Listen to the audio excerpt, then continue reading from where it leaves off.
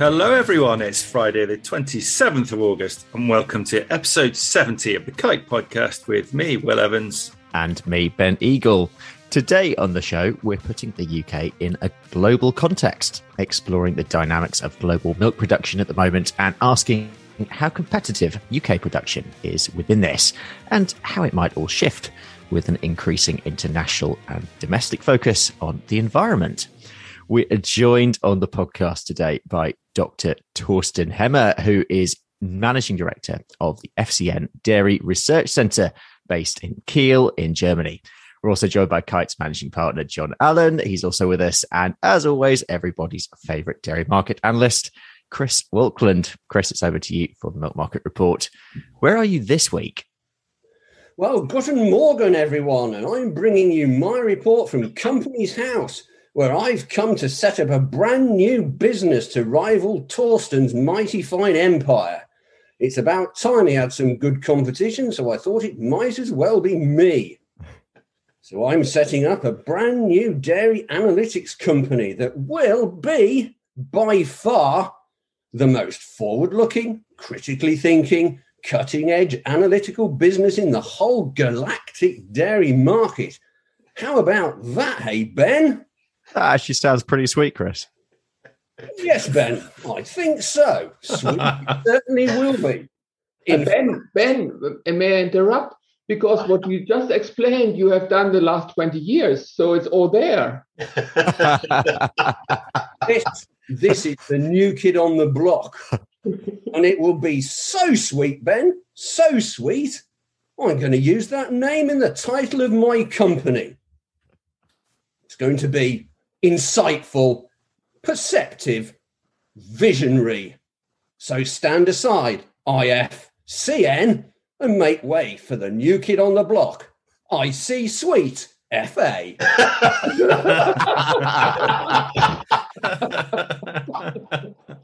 Oh, you were waiting for that. How terrified you are, Thorsten. It's when you only know half the joke and then the punchline comes down. You can be my first customer, John. Tell me how delighted you are. Oh, I think he's fantastic.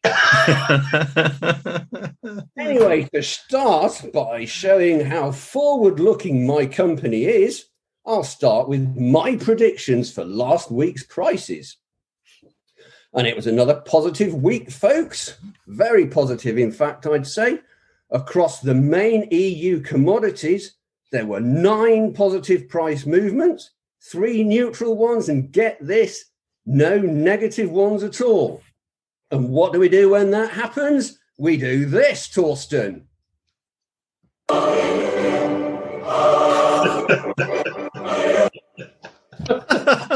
We haven't had one of those in a while. Butter is officially over 4,000 euros again, and skim powder well over 2,500 euros. 2 important psychological thresholds crossed there this week. Buyers aren't going to like it, though, but fortunately, we've got Thorsten on the show to go out and tell them all to man up, suck it up, and stump up. Or as he'd say in German, Mann auf, ob saug est auf, up and stump off. Try saying that without sounding cross. You just can't. Anyway, one of the main reasons for the price increases is that milk volumes in Germany and France, for that matter, are, and I think this is right, Thorsten, wirklich grauenhaft, which, according to Google Translate, is bloody awful. And you probably will want to chat about that later. And EU volumes as a whole are pretty much the same as last year now. So in check, I would say. In the UK, butter is as high as 3,450, say some traders, others 3,350. They can't get that just yet. But cream is still in the low to mid 160s. So on the rise, but could do with being a bit higher on cream. On the futures one in New Zealand, it doesn't really matter where we look. It's good news. Most price points on whole milk powder, skim milk powder, AMF and butter are up again. But it's not quite so good in Europe land. Skim milk prices may be up a touch, but butter isn't. although it's not down too much. And since nothing in Europe happens without Angela Merkel's say-so, perhaps you could have a word with her next week, Torsten, and put this right. And sit on her knee and whisper sweet nothings in her ear about how important the butter futures are or something. On cheese, Edam and Gad are also climbing, so that's good, and Mott's is up over €3,000 again. Cheddar's firm.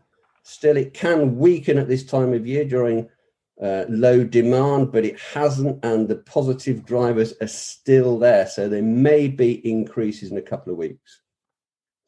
Finally, on milk volumes, again, if we aren't in trough week this week, we were in 2018, we might be next week or the week after where we were in 2019 and 2020. The trough is certainly earlier than it used to be, and I'm sure John will want to come back on that. It means milk volumes are pretty rubbish, which is helping fuel the spot price to between 33 and 36p. So there concludes IC Sweet FA's prophecy and predictions for last week. Next Friday, of course, we'll be into September. And I'll once again be harnessing the benefit of my fabulous hindsight to forecast what sort of prices we had in August. Don't miss it. Auf Wiedersehen, everyone. Thank you, Chris. Torsten, welcome to the show. Can you start off by telling listeners a bit about you and your background in dairy, please? Well, thank you. Where to start? Dairy is part of my DNA. I grew up on a dairy farm close to Hanover, which is over 400 years in our family. Wow. So so that dates back to Elizabeth I, right? Yeah. And there's another interesting link to England. There was a time where the King of Hanover became the King of England, right? Yeah. So that means I think our farm was probably 120 years British. Wow. And I figured that out. And then Elizabeth II came in, and then they had to give up the German territory and focus on England again. So, I think our farm is already internationally grounded, and so that has increased my curiosity on international issues, right? Now, personally, I've chosen after my high school 2 years practical experience working on dairy farms. During my study times, I've been working on dairy farms in Belgium, New Zealand, United States, and England, Kent, in Tenterden, and I looked there how doorstep delivery systems worked, which we then implemented at our farm at home. So that was my farming story, right? Later on, I went to university. I actually wanted to become a dairy breeder, right? Okay. But then I figured out that dairy breeding at university is only population genetics and mathematics. So then I went to economics because it was more real, more closer to the real world. Can I just welcome you, Torsten, because you are a giant in the dairy industry around the world. We're really fortunate to have Torsten on today. So he's so well known around the world by so many dairy operators, companies and that. So it's great to have you, Torsten. Fantastic. Can I just add, John, the name Torsten comes from Thor and stone. So he's the first Thor we've had on the show. Wow. Thors are intergalactic mega heroes. You really have been set up now, Torsten. Thank you for making my day. I might see it a little bit different, but I enjoy your description, right? I think that might be the best tangent we've ever had on the Coke podcast so far. Could that be the new title of this episode? Going into the Marvel superhero galaxy. Okay. All right. Many people will have heard Kite discussing and referencing IFCN data, Torsten, but can you share some insight into what your ambition for IFCN is and was, and what is its focus? Mm. Well, I've seen today is a network of people working together, creating better understanding of the dairy world, and with that helping people in the dairy world to make better decisions. So this network has developed out of my PhD, which I finished in the year 1999. And those days I had a software model making dairy farming systems comparable. And the idea, why don't we connect people around the world working with one model and exchanging data, right? Mm-hmm. So that's what I turned into a company 20 years ago. And since then, we have been growing. Right now, I think we have around 100 researchers from 100 countries participating, contributing data in. And there are around 140 agribusiness companies who are using our data for their operational market management, as well as therefore their strategic planning using our long-term outlook data. So today we're looking at the dynamics of global milk production at the moment and where it might be heading. In your 2050 report, you predict that demand for dairy will grow globally. Where and what do you think is driving this, and what sort of increase are you predicting? Well, let me start first with the way we do outlooks, right?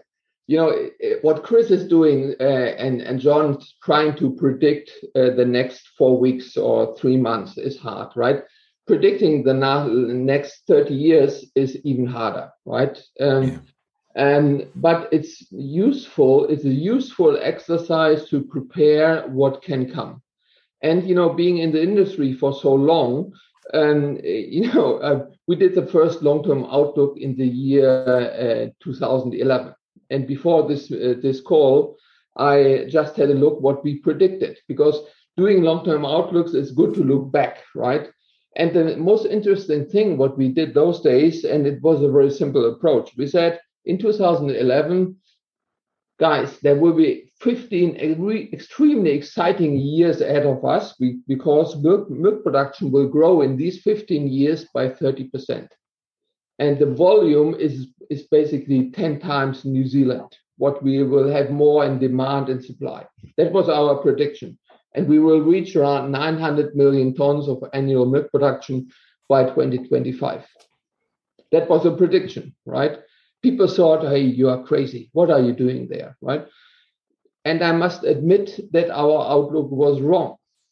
The outlook was wrong because we reached the 900 million tons annual milk production in the world, not 2025, but 2020. Mm.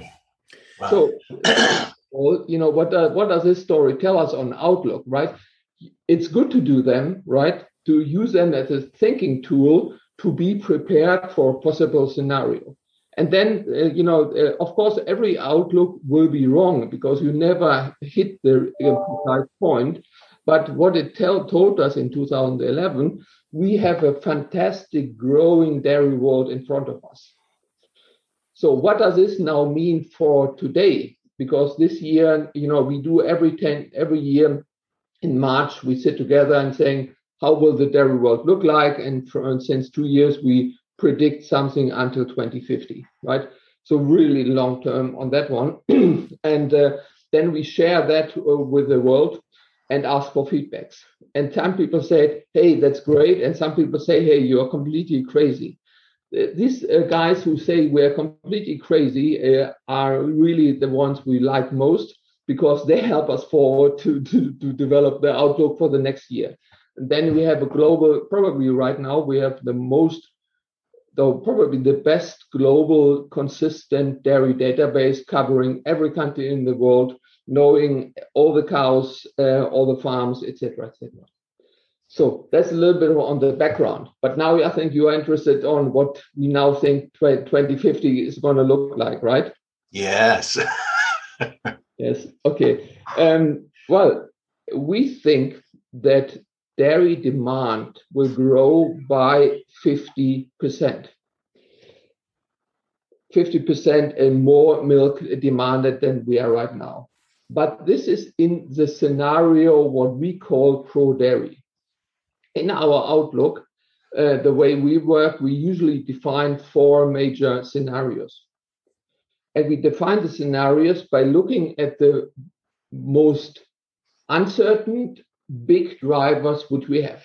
So, for example, we defined this year what is most uncertain. The biggest uncertainty we have is probably the overall consumer preferences for milk. It could stay like this, it could become better, or it could become worse, and people just be fine to become vegan because they don't like dairy anymore. Right? We don't know. These are two uncertainties. The other big uncertainty is the overall economic growth and prosperity in the world and peace in the world. Could be good, could be eroding, right? And with that one, you have basically you have here the situation of good politics and economics, here bad, and here you have people love dairy, and here you have people not loving dairy. And then you have 4 scenarios. So the pro-dairy is the one where we have economic development and peace, and the dairy preference maintains at least on the level where it is right now. That is pro-dairy. And then this box, milk demand will grow by 50%, and half of that comes by adding more people on the planet, and the other half by people drinking more milk per capita per year. If you go into the other scenario, right, we have the opposite scenarios. The economics goes to hell, politics is not doing the right job, and we are all going vegan. And then we are moving in stagnation, so we are poor and vegans, right? That's the worst situation for dairy. Yeah. Then you have the third scenarios where you have the prosperity, but you go vegan, right? Or the vegan movement is really taking large chunk of dairy demand. We call this scenario rich and picky. It will have a substantial impact on developed countries because the trend will probably start here. Dairy demand in Europe will drop. Milk supply will not drop. We will have much more dairy exports, and world milk prices will not be very nice. Not a comfortable situation. And the 4th scenario is the one where we are poor but like to drink milk but can't afford it. So 4 scenarios, a difference, but at the moment the most likely still for us is a pro-dairy scenario where we grow around 50% in milk demand, and it would mean that we need to add another milk volume of New Zealand every year, new on the planet somewhere, to meet this demand. Thorsten, can I just come in there? I was talking to Arla yesterday about the flexitarian diet and the move to less meat eating. And what they told me is that cheese is a major beneficiary of that, because as people move away from meat as a protein, they replace it with cheese.